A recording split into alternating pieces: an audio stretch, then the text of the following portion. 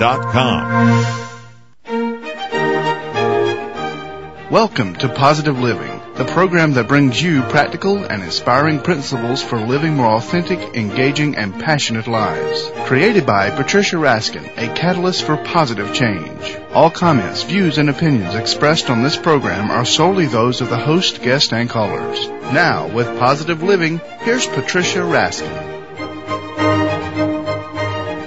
Well, hello, everyone, and welcome to Positive Living. I'm Patricia Raskin. You know, as I always say, it's an honor and pleasure to really be here with you each week and to bring you such amazing guests that inspire and enlighten you and help you turn your obstacles into opportunities and your problems into solutions, and that's what this program's all about. We're in year number 6 here on VoiceAmerica.com. I was one of the early adopters, that new word, early adopters, in terms of going on the Internet, because I had been doing terrestrial radio for so many years and still am in the 11th year of my other program, but really believe that the Internet is the future, and Voice America is really one of the first and the biggest, and it's very exciting to have this opportunity to really spread the word worldwide. And so that's what we do here. Again, you can call in if you are listening today, which is November 26th. We are live from 2 to 3 Eastern and from 11 to 12 Pacific. That's noon. And if you're listening, then you can certainly call in. If not, you can catch the show on my archive by going to RaskinResources.com or go to VoiceAmerica.com and look up Positive Living, and you can listen to the archive. Okay. My guest today, and if you'd like to call in, you can call in at 866-472-5788. My guest today is Lou Marinoff, who is a professor of philosophy and best-selling author of Plato Not Prozac.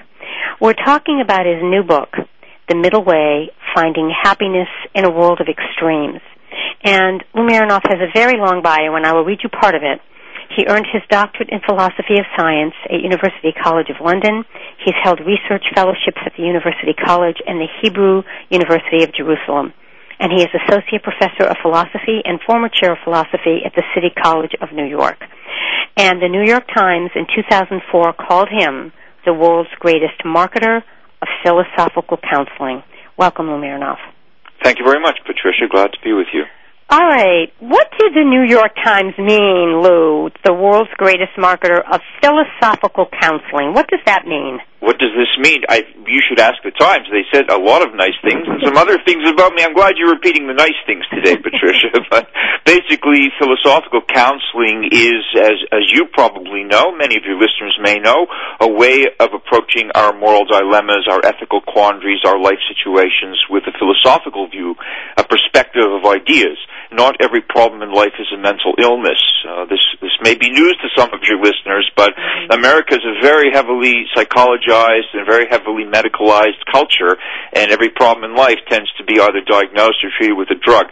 So philosophers such as myself and my colleagues have returned to the scene with a host of ideas from the wisdom traditions of the world to help people confront and resolve everyday problems. That's philosophical counseling in a nutshell. Well, and that kind of speaks to the title of your best-selling book, the first book, or one of your books, Plato Not Prozac.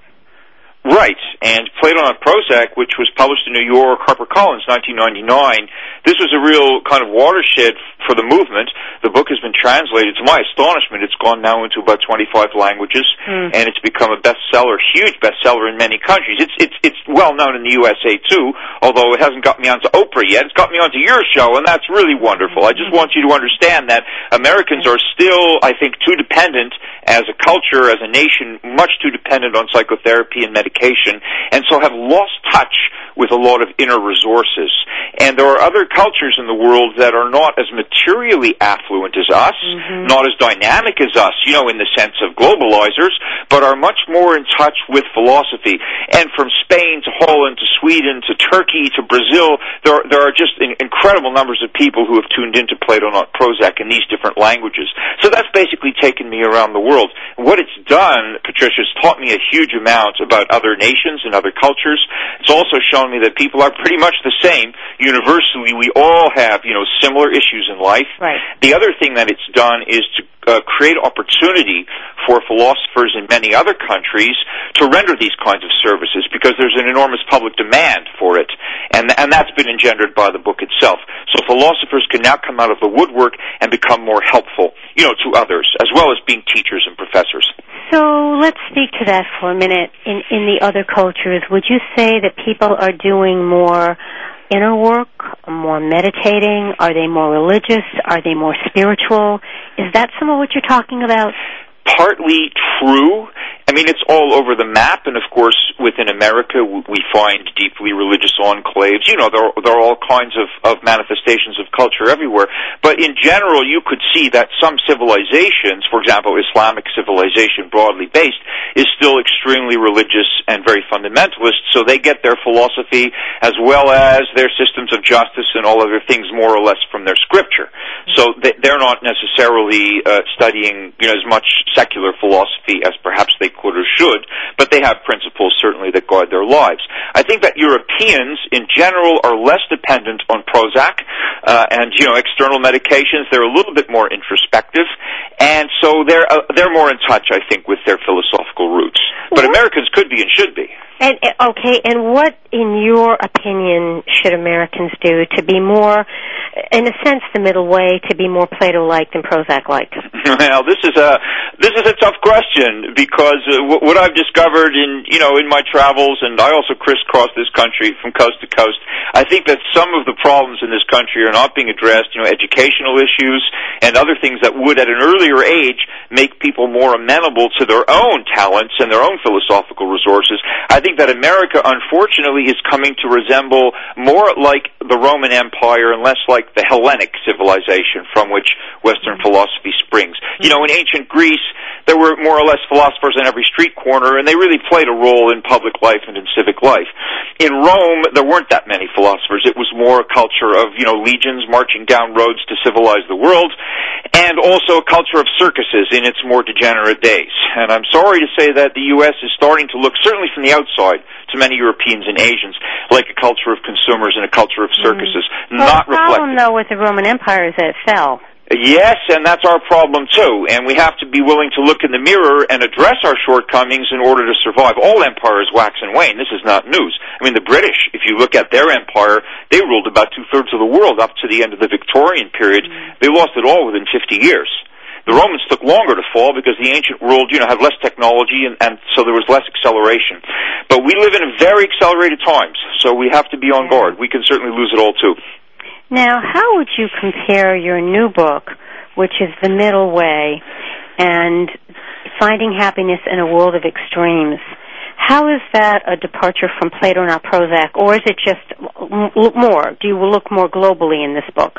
Yes, I am looking more globally, and as we've indicated, it's a result really of Plato Not Prozac going into so many languages and cultures, taking me there to work with people. And I've met with world leaders and with a lot of media people from different countries, and with people really at the grassroots level in bookstores and at public events. So I've gotten a handle on a lot of issues, and I wanted to reflect some of these back to Americans and other readers. So it's building on Plato Not Prozac, and the sequel, if you like, is called Therapy for the Sane. That was more similar to Plato Not Prozac, dealing with philosophy in everyday life, mostly for people, and, for relationships and so forth. This book, The Middle Way, is more political, it's more cross-cultural, and as you know, it deals with a much broader spectrum. I'm painting with a bigger brush in this book, so it relates the problems of the global village to the individual, but it's looking, as I said in the book, from philosophical orbital space. It's giving people a snapshot of the world as a philosopher would see it from long range. And if you look into that crystal ball, which is what I would call it, that global crystal ball, where's the hope? What do you see that's good? We can talk about all the problems, but where's the glimmer of hope that you see, Lou? Oh, I see lots of hope, and one can always, the old saying about the cup being half empty or half full, and, the pessimist will say it's half empty, and the optimist will say it's half full. I think that we can always find good things, almost even in every bad situation. We have to look for the good things, and when situations get dire or desperate or seem to be hopeless, that's where we most urgently need to find that ray of optimism that actually will see us through. In general, to answer your question, I'm looking at globalization as a phenomenon that is really, in a way, unprecedented. And one of the things that it's doing is it represents the transcendence of economic forces over political and religious ones. That's partly the cause of conflict. It's making people commingle. It's bringing together and uniting in so many different matrices, both, via the internet and cyberspace and also socially and economically through transactions. It's uniting people who were formerly disparate. It's commingling cultures that were formerly, mutually separate and sometimes mutually hostile. So it's making us all understand that not everybody believes the same things as we do, and we have to find a way to get along. You think the Internet has done that, really? Well, the Internet has contributed enormously. I mean, if you look at email, and you know perfectly well you operate in this medium, yes, so you know that it shrinks space and time. Yes, we can communicate instantaneously with anyone anywhere in the world, provided they have access. And this is unprecedented. To think back a couple of hundred years, if you wanted to write a letter, to some friend in London, you would have to send it by ship, and it would take, a month or two to cross and then come back, and so you got the return letter. It was really a big thing. Now we send email, and if someone doesn't answer your email in a couple of hours, you get impatient, right? We all start wondering, where are they? So space and time have definitely shrunk. And that can be good, you see, because it gives us the opportunity to connect with people and cultures that otherwise we never would have done. Mm. And, of course, the negative part of that is also that you get the bad news very quickly, too. Well, this is the major issue, that unhappiness felt, for example, in some formerly remote part of the world, be it, Afghanistan or be it, some other place, can very rapidly manifest itself in other parts of the world because of this connectivity. So we cannot any longer pretend that we don't know what's going on in different places, and in fact everyone is connected now, and so everyone in one way or another is going to become vulnerable and susceptible to feeling what everybody else is feeling. Oh, excellent information. All right, we're going to take a break, and when we come back, there's so much more to talk about in terms of what's really happening in some of, in the globe. I mean, what's happening in the Middle East, and is there a solution to that? And what about the widening gap between the rich and poor and political polarization in our own country? And what can we do about these things? And Lou Marinoff, who is our philosopher, will give us some answers. My guest is Lou Marinoff, Professor of Philosophy and best-selling author of Plato Not Prozac. And we're talking about his new book, The Middle Way, Finding Happiness in a World of Extremes, which explores our global village from the unique perspective of philosophical orbital space. And if you'd like to call us and you're listening on November 26th on Monday between 2 and 3 p.m. Eastern or 11 and noon Pacific, you can call us at 866-472-5788. You're listening to Positive Living. I'm Patricia Raskin. Stay tuned, folks. We'll be right back. News, opinion. Your voice counts. Call toll-free 1-866-472-5787. 1-866-472-5787. VoiceAmerica.com.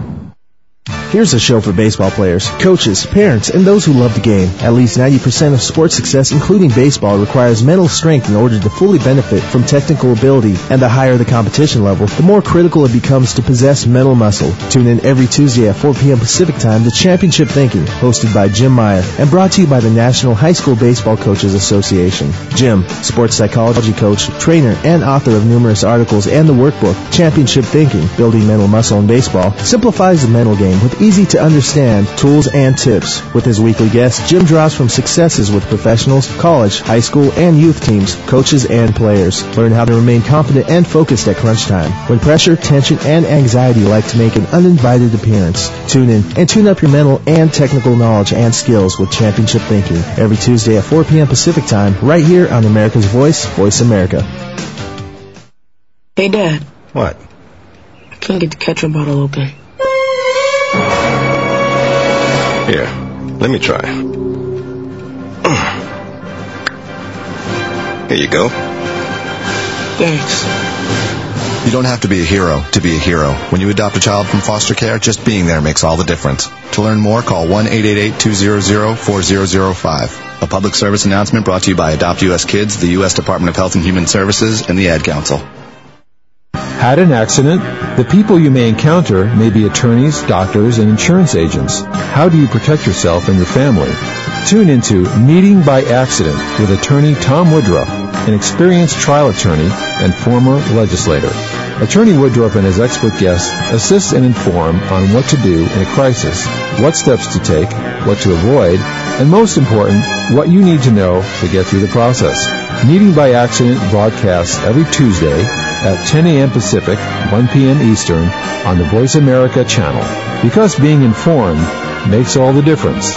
Tune into Meeting by Accident with attorney Tom Woodruff. The Internet's #1 talk station. #1 talk station. VoiceAmerica.com.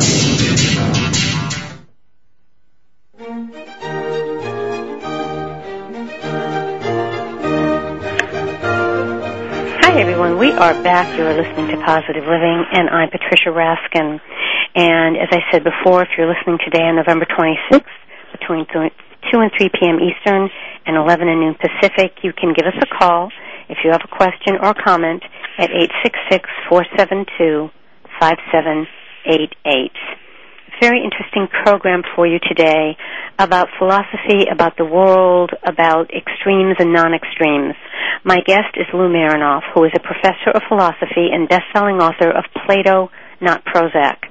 We're discussing his new book, The Middle Way, Finding Happiness in a World of Extremes.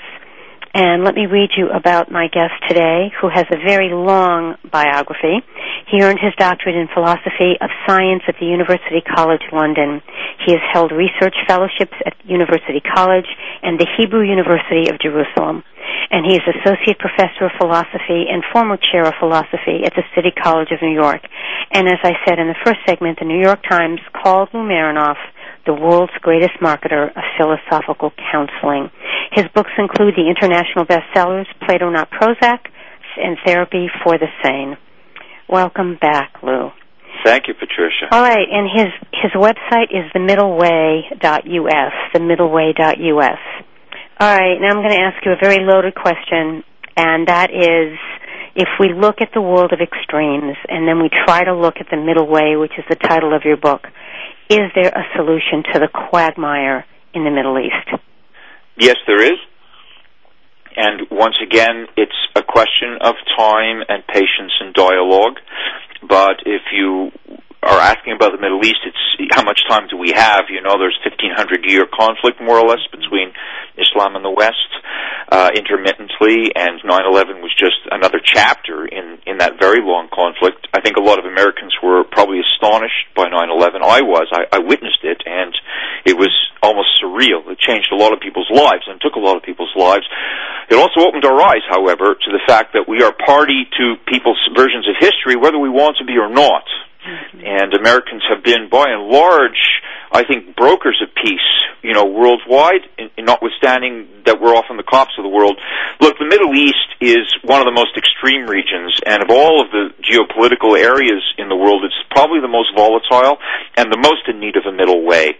And it just incredibly happens to be the birthplace of not one, not two, but three great world religions. What are the odds, Patricia, that Judaism, Christianity, and Islam would all have been born in such a relatively small part of the world, and yet have exercised such sway over the whole global village? That's true. And what I think what's confounding to me, and I've said this to several religious leaders here, is that, you know, you look at what's happening in Israel and in Palestine, and you look at the needless bloodshed, and not just adults but children, and the people who are fighting these are not just extreme, but they're the most religious zealots. How can people who believe in God and are so holy be killing each other? And I maybe you can shed light on this, and maybe you can shed light on the possibility of peace, because every time we think we're close to peace there, something happens.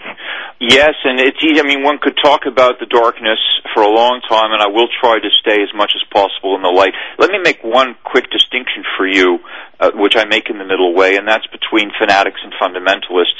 Fundamentalists are like orthodox believers in a given faith, and they have a book, and they have a way, and they have, you know, their communities, and they generally lead their own lives somewhat apart, but they don't normally pose a threat to anyone, and there are communities in the United States and all over the world of fundamentalist Jews, fundamentalist Christians, and fundamentalist Muslims who lead a pious life and who do not pose threats to anyone because at least they're tolerant enough to leave others in peace. They may not share everyone's views, but they're not trying to kill other people. And I think this is important. Fundamentalism in and of itself is not necessarily a bad thing. It could be very good for people and give them a meaningful life, yes?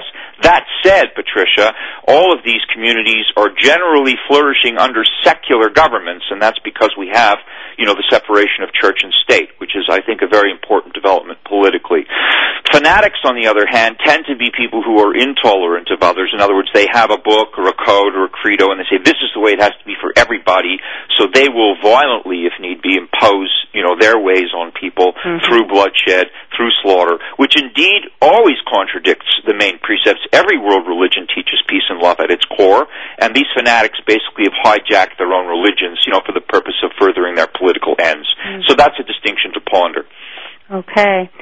So when you look at this in terms of the global village, where do you see this for the future? Are you hopeful, Lou? Yes, I am, and I have reason to be. As I say, one can always look at the evidence and despair, but if you look at other evidence, you have room for a lot of hope. For example, case in point, 2 of the 5 nations that declared war on Israel in 1948 have made peace. And that's very important and very significant. Egypt is, one of the largest and most powerful of the Arab states in the Middle East.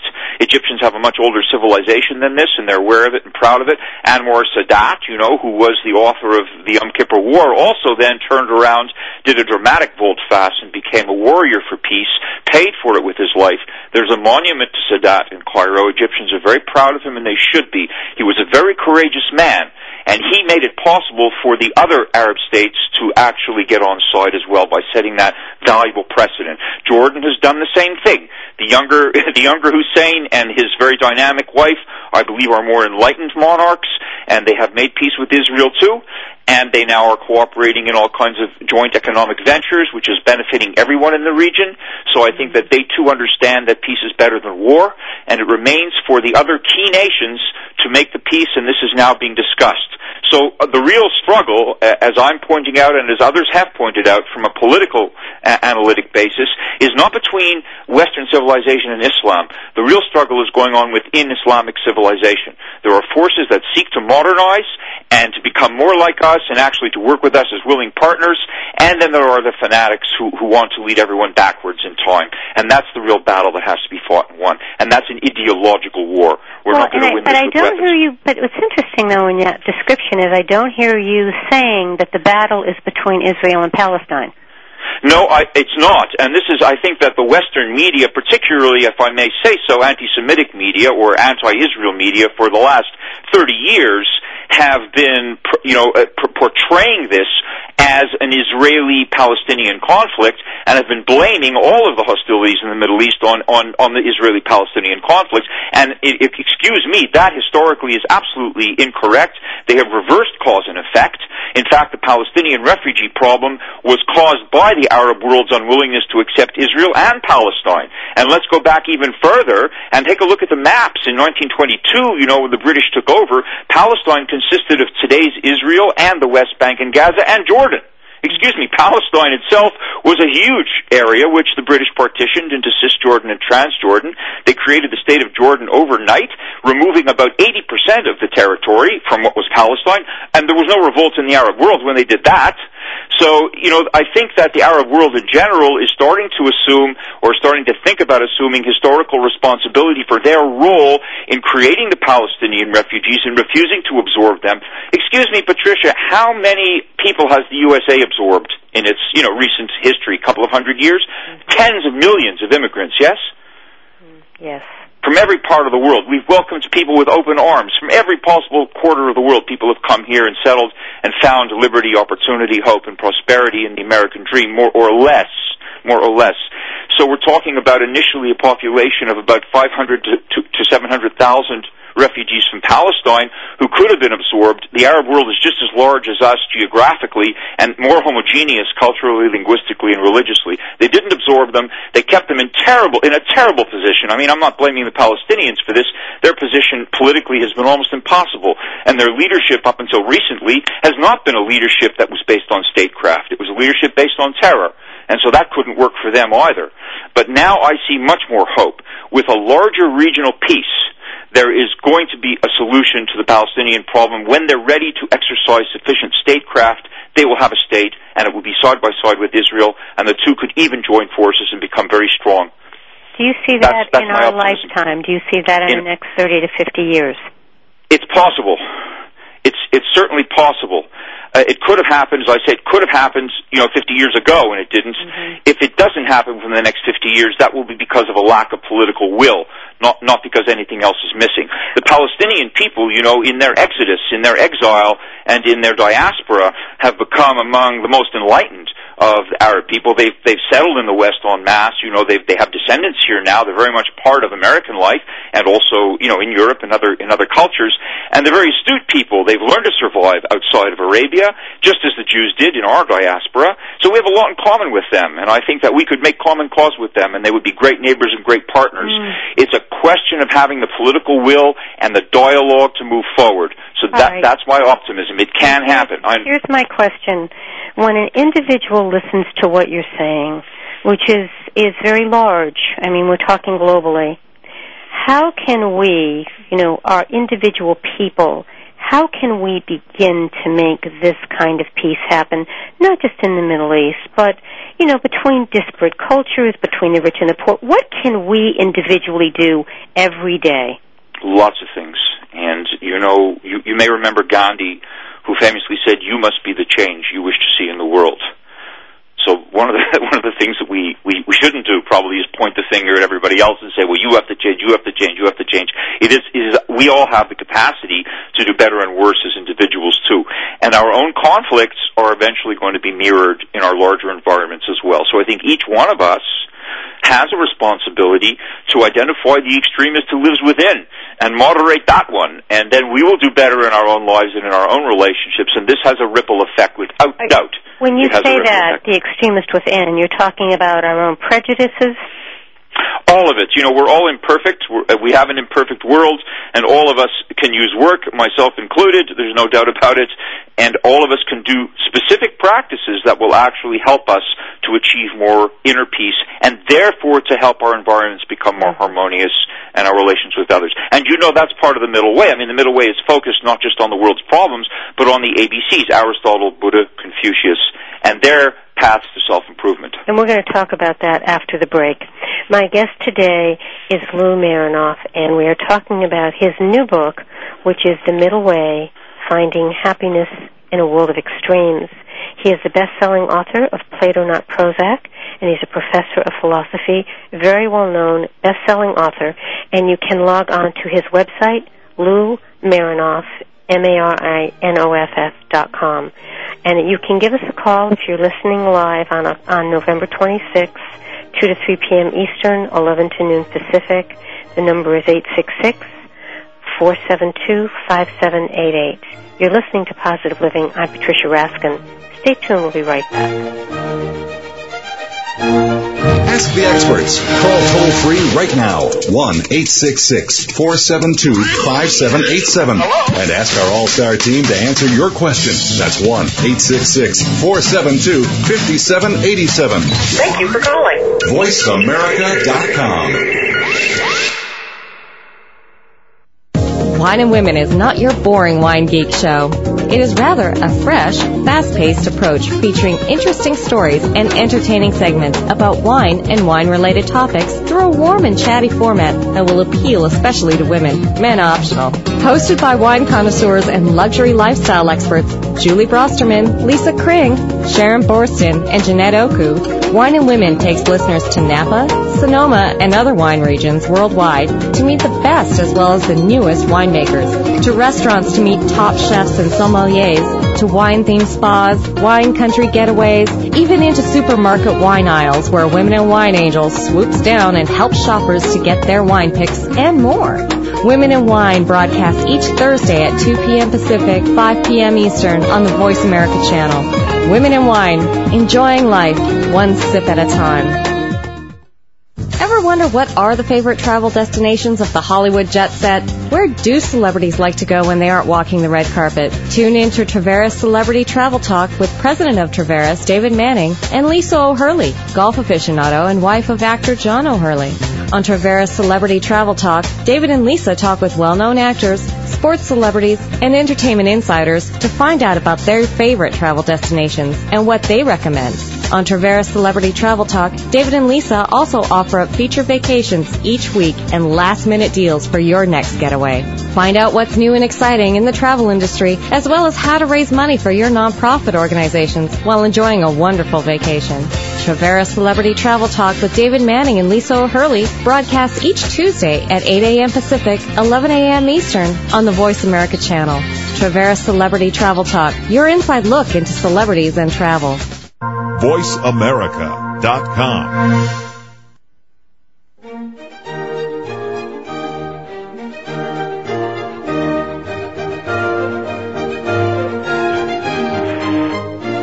Hi, everyone. We are back. You are listening to Positive Living, and I'm Patricia Raskin. I have a great guest on today. You know, I usually don't do political programs, and I don't consider this a political program, but we are talking about creating peace globally in the world, cross-culturally and within our own culture. And so we are talking about positive living within the larger context. My guest today is Lou Marinoff, who earned his doctorate in philosophy of science at University College London. He's held research fellowships at University College and the Hebrew University of Jerusalem, and is associate professor of philosophy and former chair of philosophy at the City College of New York. He's had several books, and several have been bestsellers. He's been the author of Plato Not Prozac, for which the New York Times said that he is the world's greatest marketer of philosophical counseling. He's also the author of the bestseller Therapy for the Sane. And now his newest book is The Middle Way, Finding Happiness in a World of Extremes. And you can log on to loumarinoff.com or themiddleway.us, themiddleway.us. Welcome back, Lou. Thank you, Patricia. All right, you talk about the ABCs in your book. You introduce each of the ABCs. What does that stand for? Right. The ABCs are Aristotle, Buddha, and Confucius. They are probably the three greatest sages from the ancient world, and each of them gives us a very important and useful version of a moderate way of living that ultimately brings us a kind of indestructible happiness. Okay. And how do you work with those in your book? Okay, you know that as a philosopher, I don't have the solutions to the world's problems. I have a perspective on things, and I think that good ideas always make a difference, and that great ideas are helpful both to people and to cultures and to our getting along together. So I've spent 4.5 years on this book, actually, which is a long time, in order to delve into the ways in which the ABCs can be helpful. And every extremism that I point out in the book, and you know that there are chapters devoted to, for example, political extremes in America, sacred and profane extremes, educational extremes, economic extremes, and not only the Middle East, but a host of extremisms that afflict the global village. But for each and every one of these, I have tried to apply the useful insights of the ABCs in order to show people that there is a way to moderate and also to end up being very happy and very helpful. All right, let's talk about some of those things. We talked about it before the break, that you said each of us can do things every day that lead us toward peace. What are some of those things we can do? In a nutshell, we can summarize, if you like, the virtues that each one of these sages espoused and apply them to our own lives, very rapidly. Aristotle, we'll start with A for, Aristotle was probably the most influential philosopher in Western civilization. He virtually invented the curriculum of the contemporary university. He was Plato's best student and so forth. And one of the main contributions of Aristotle is the idea that each of us has a kind of excellence. You, me, everybody who's listening, each person has certain kinds of gifts. And when we develop and refine those gifts, then we find our purpose in life and we achieve fulfillment. And the Greek word is eudaimonia. It doesn't mean happiness as a kind of transient mood or euphoric state.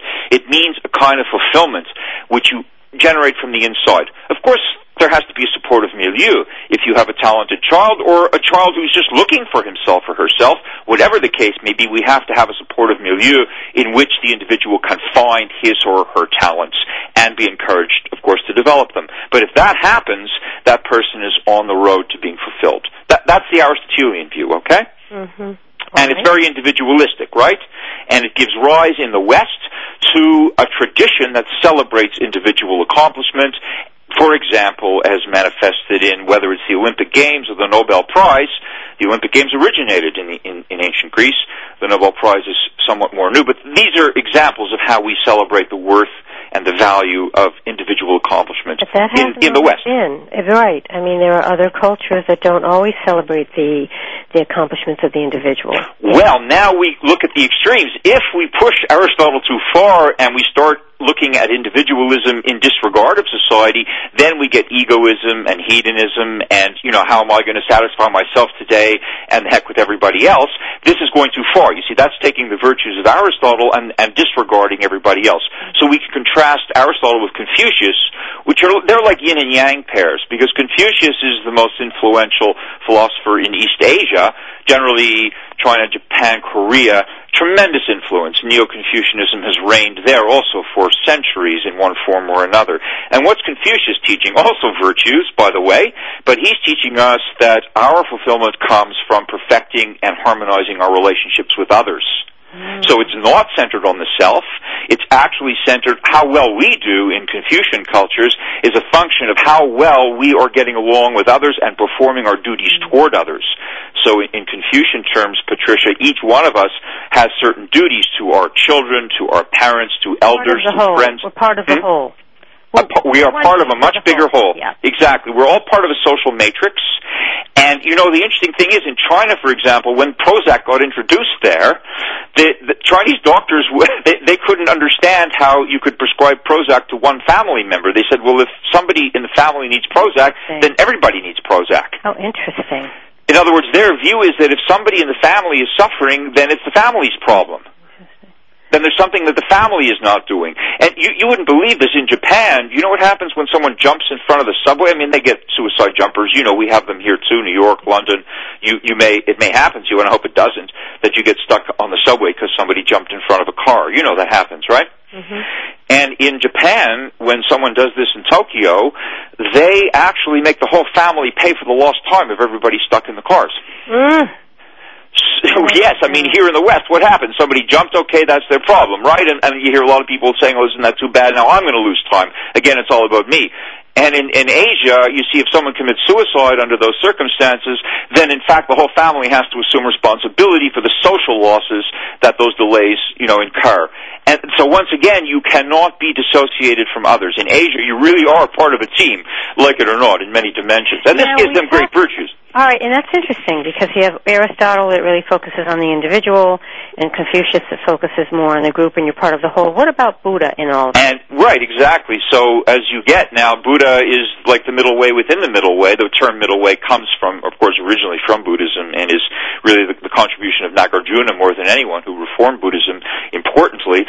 But basically, I see Buddhism, and I'm not a particularly religious person, okay, in the sense that I'm not devout or observant in a ritualistic way. So I see Buddhism has become a great world religion, but with respect, I'm not sure that that's what Buddha intended.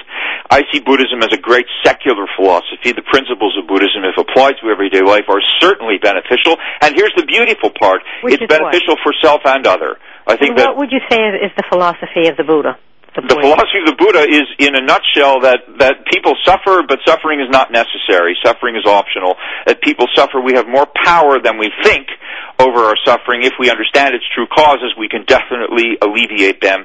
And then not only cease to suffer ourselves, but more importantly, help other people to alleviate their suffering too. And that's the message. So how do we combine these three, who almost seem juxtaposed in a sense? Aristotle, Confucius, and Buddha. How do you combine those three for the middle way? They really are juxtaposed, and again, I think that what Buddha is doing almost certainly is telling people to develop themselves. Inside everyone is a Buddha. Everyone has this wonderful, magnificent nature, which is resplendent, which is serene, which is helpful, and we all have that within, but we in the West suffer from, once again, Freudian models. Very often people are portrayed as being, dark and being prey to different forces over which they have no control. Buddhism actually teaches people to gain control over themselves and to do good with it. So I juxtapose it in the following way, that each of these three philosophers in a given day could be useful to everybody. We are individuals in one sense, and you are different from other people, and there are certain gifts that you have that make you different. So Aristotle says, polish those gifts. Make sure that you are refining your talents on a daily basis. Confucius is saying, make sure at the same time you're not neglecting others, harmonize your relationships, think of other people, and you will make yourself happy by serving others. And Buddha is saying both. He's saying not either or. Buddhism says, yes, do all of those things, but first calm your own mind and try to unburden yourself from the attachments and prejudices which cause ill feeling and which cause anger and poisons like greed and envy to arise in the mind. These are toxins which we ourselves have to dispel, and if we can do that, then our own greatness, everyone's greatness, will emerge. Now, this is an interesting question. I don't know how you're going to answer this, but I just thought of it. When you think back on all your years of teaching, what would you say is the most typical problem or issue that a student will come to you with after they've read the text and they've gone through all the material, and they come to you and they say, yes, but Professor Marinoff, what about this? What do you hear? What do I hear? This is from several decades of a pretty broad-based curriculum.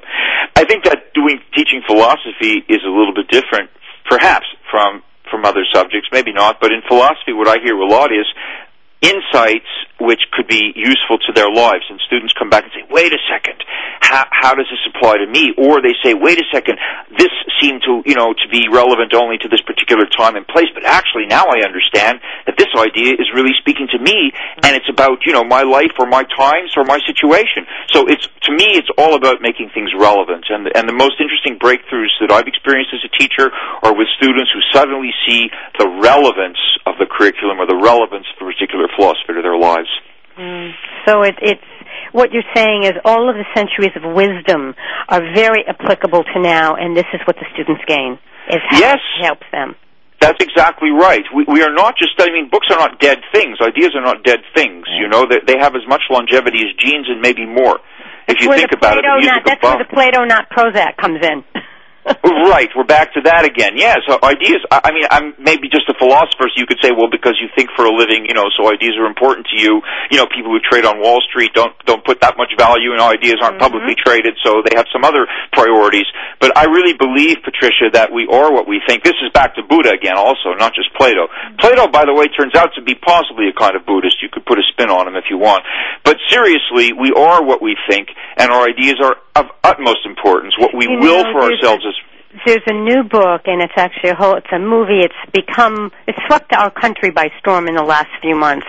The Secret. Do you know about The Secret? I've heard all about The Secret, yes. And it's a secret to me because I haven't read it yet, but I've heard about it. Well, it's very similar to what you're saying. The whole philosophy is that you create your reality. It's karma. People are saying, yeah, of course. It's the Asian philosophy of karma that life is cause and effect, and it's not just Newtonian physics. It's not just you throw something up in the air and gravity makes it fall. Right. Our relationships with others and our moral lives are also subject to causal laws. And if you do good, good returns to you, and if you do evil, evil returns to you. This is almost certainly true. Yes. All right, we're going to take a break. My guest today is the philosophy professor and very enlightened person, Lou Marinoff, whose new book is The Middle Way. And this book is very interesting because it helps you look at the middle way rather than the extremes. And the subtitle is Finding Happiness in a World of Extremes. He's also the best-selling author of the book Plato Not Prozac. And there's still time to call us after the break at 866-472-5788. You can log on to Lou Marinoff's websites, themiddleway.us, or Lou Marinoff, MARINOFF.com. All right, folks, you're listening to Positive Living. I'm Patricia Raskin. Stay tuned. We'll be right back. Talk, talk, talk. That's all we do is talk. If you'd like to talk, call us toll-free right now at 1-866-472-5787. 1-866-472-5787. That's it. VoiceAmerica.com.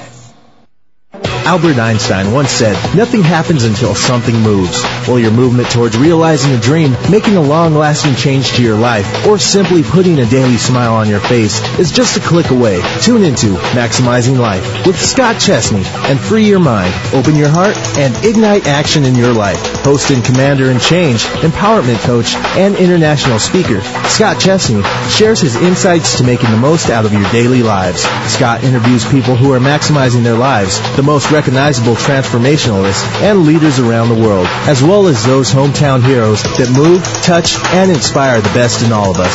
Stay tuned into Maximizing Life for Scott's one-on-one coaching with callers. Maximizing Life with Scott Chesney broadcasts each Monday at noon Pacific, 3 p.m. Eastern on the Voice America channel. Maximizing Life with Scott Chesney, inspiring you to live life with passion, purpose, and limitless potential.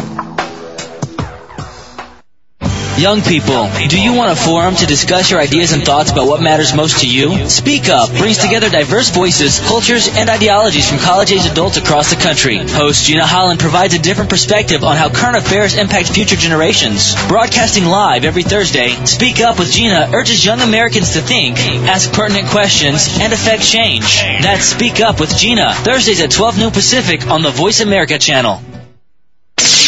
The Internet's #1 talk station. #1 talk station. VoiceAmerica.com.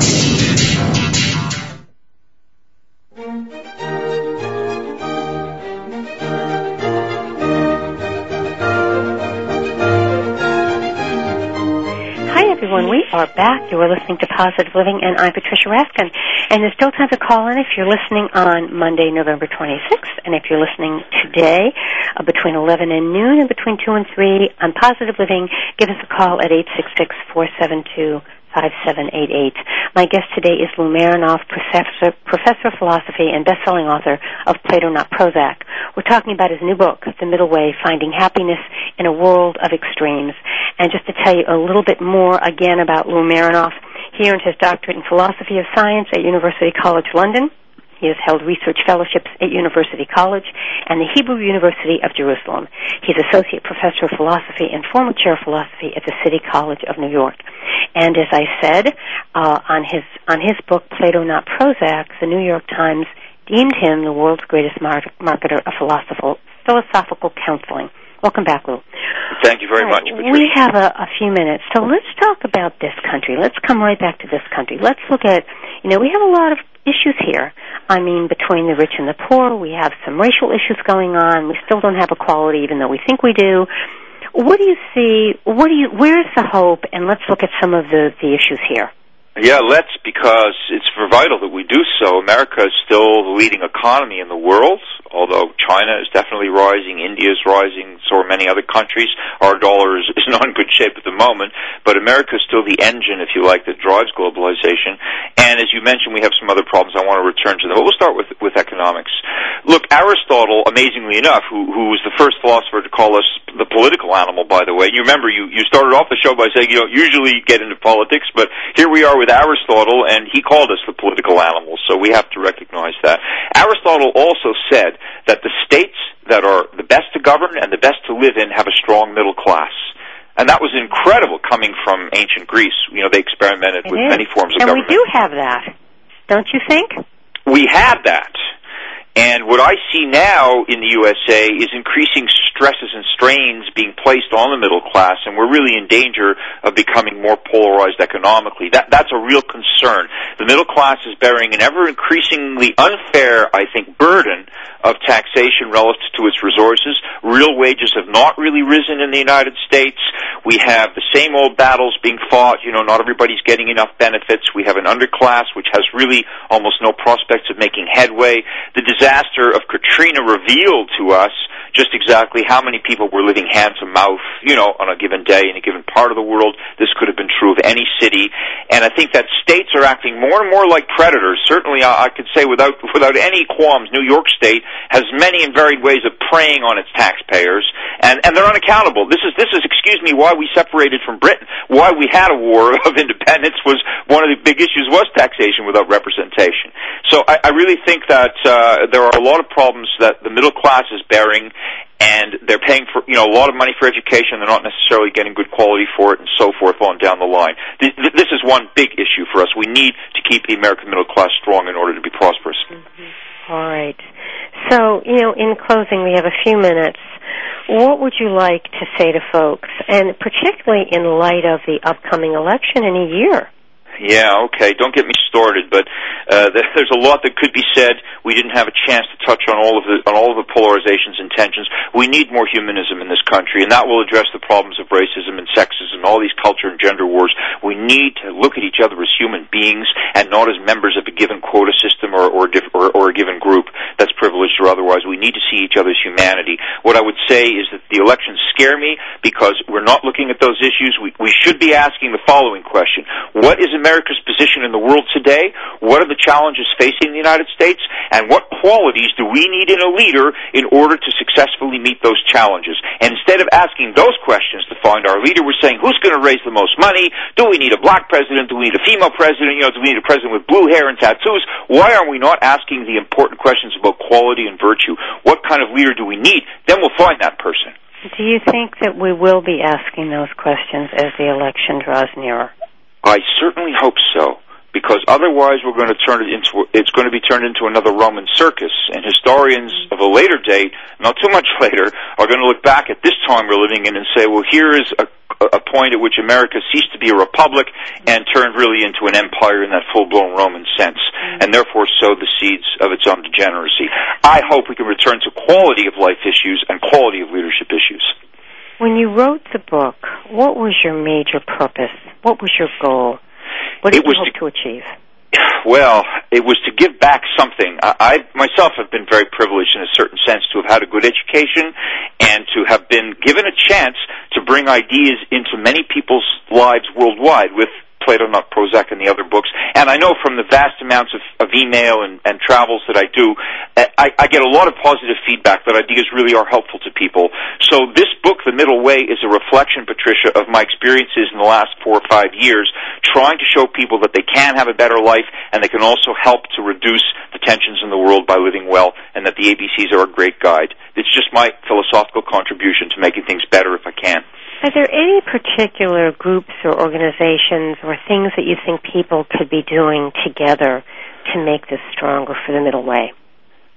Well, there are all kinds of organizations that are doing so much helpful work. If people are disenchanted with government, which they are, by the way, government's not going to solve our problems. Just, Marxism didn't solve the problems of the world, and looking to governments isn't always the answer. That explains, by the way, the proliferation of NGOs in this country, non-governmental organizations. They do really good work, usually at a grassroots level. I would say to people, go back to the grassroots. Look in your community for an organization that's doing good without the bureaucracy, without being stuck inside the beltway somewhere and losing touch.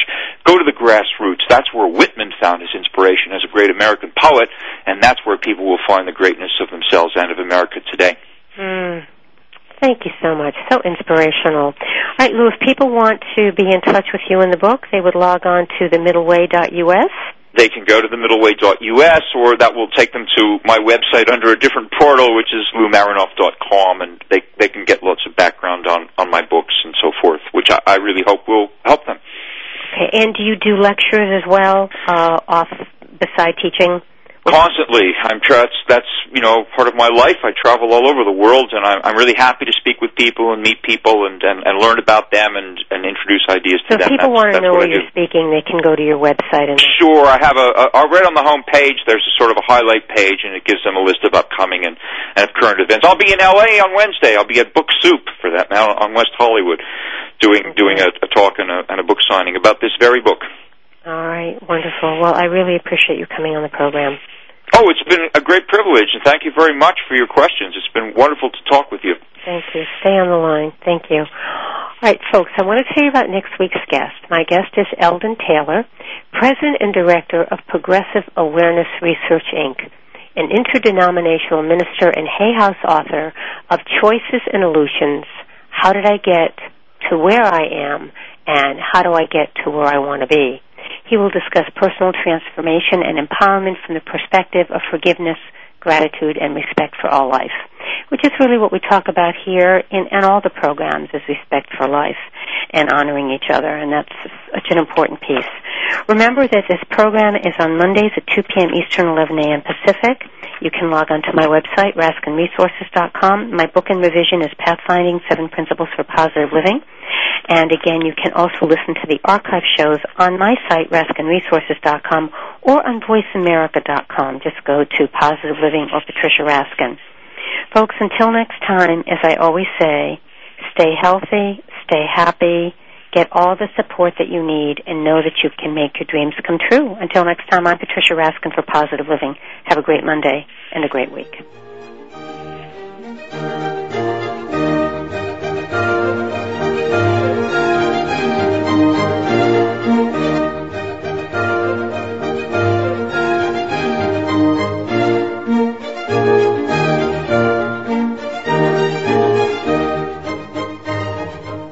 You've been listening to Positive Living with Patricia Raskin, a catalyst for positive change. For an autographed copy of Patricia's new book, Pathfinding, 7 Principles for Positive Living, log on to RaskinResources.com and tune in next Tuesday at 7 p.m. Eastern, 4 p.m. Pacific, right here on VoiceAmerica.com.